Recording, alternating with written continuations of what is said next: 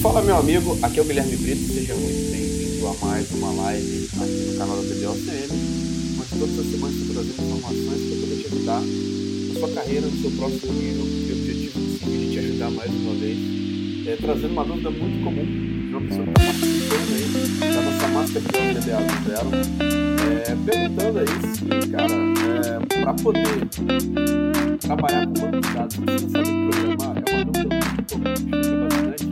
Aqui que eu quero trazer alguns elementos aqui para que você entender.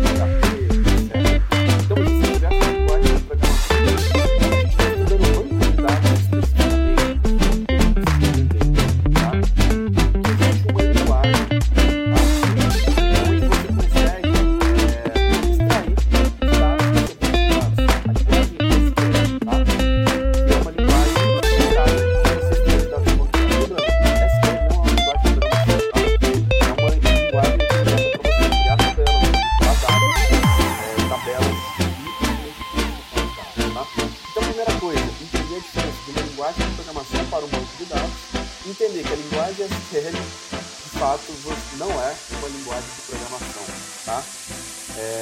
E a gente entender que quais são as diferenças que a gente vai utilizar cada uma delas, tá? O SQL em si é o Structured Query Language, tá? Que é uma linguagem de consulta estruturada, que é uma linguagem padrão de banco de dados relacional, tá? Foi criada pela IBM, depois foi adotado um padrão de linguagem SQL. E aí vem alguns pontos que eu queria trazer aqui para vocês, né? Primeira coisa, você que, por exemplo, trabalha com programação, você precisa entender desenvolvimento dessa linguagem para você conseguir armazenar e consultar os dados do seu banco de dados, tá? Então, de fato, o programador ele vai precisar de alguns conceitos básicos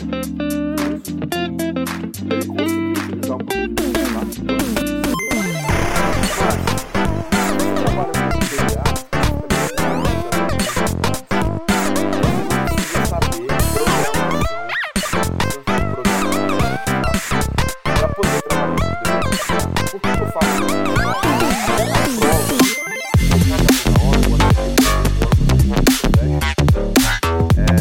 Não cai, por exemplo, a linguagem